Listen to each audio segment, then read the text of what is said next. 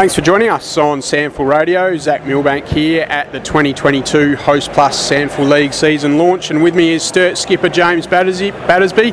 Jimmy, how you been tracking? Yeah, not too bad. Another year comes around quickly, but excited to get into it and stuck into round one. Beautiful work, as are the Double Blues fans. Who do you think you'll play in this year's grand final and why? I reckon Glenelg. They've got a solid list. They've kept most of their squad from last year, and obviously they were pretty much the best team until their last day in the season last year, so maybe Glenelg. Which other three teams will play in September?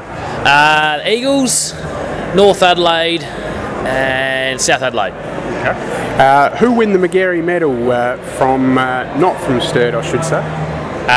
My housemate Alex Bean off a halfback flank. There's a huge call. How's he going to attract the votes? Nice ball use of halfback flank and chopping off opposition attackers. I like it. Who win the Ken Farmer medal not from Unley? It's pretty hard to go past Big Bean as he won the last three. I think big, strong, and I think they'll be at the top of the ladder, so I think he'll be kicking a lot of goals again this year. Something exciting for Double Blues fans. Who might we see bob up for a Powerade Breakthrough Player nomination? Yeah, we've got a couple. We've got a really young list, and we've got a couple of young exciting players, but I think one recruit from the Adelaide Hills, Daniel Scholl.